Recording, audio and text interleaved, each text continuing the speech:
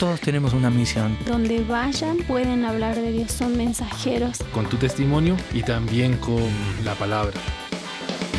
Corrientes Misioneras, la misión de Dios para hoy. ¿Qué profesiones son válidas para hacer misión en la actualidad? Responde el doctor Carlos Pinto.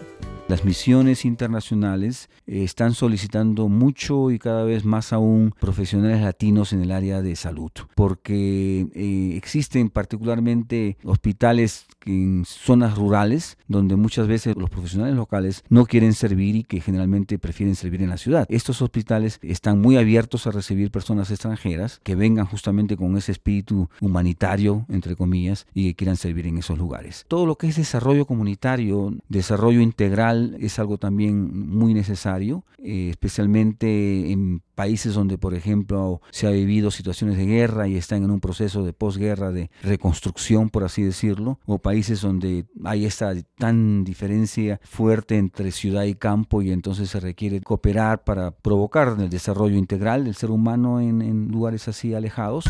Las misiones actuales requieren de varios profesionales hoy. Por ejemplo, maestros que sepan impartir y formar en valores a sus estudiantes y que tengan experiencia en levantar y establecer escuelas. Hoy también se requiere profesionales especializados en niños, mujeres o ancianos que respondan a necesidades específicas de la gente. Asimismo, se buscan misioneros que sepan trabajar con familias, que sepan discipular, aconsejar o ser mentores. Hoy, tu profesión u oficio puede ser usado por Dios para salvar y transformar a muchos pueblos.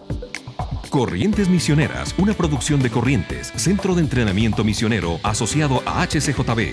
¿Buscas acompañamiento para movilizar a tu iglesia a cumplir la misión? Visita corrientesmisioneras.org.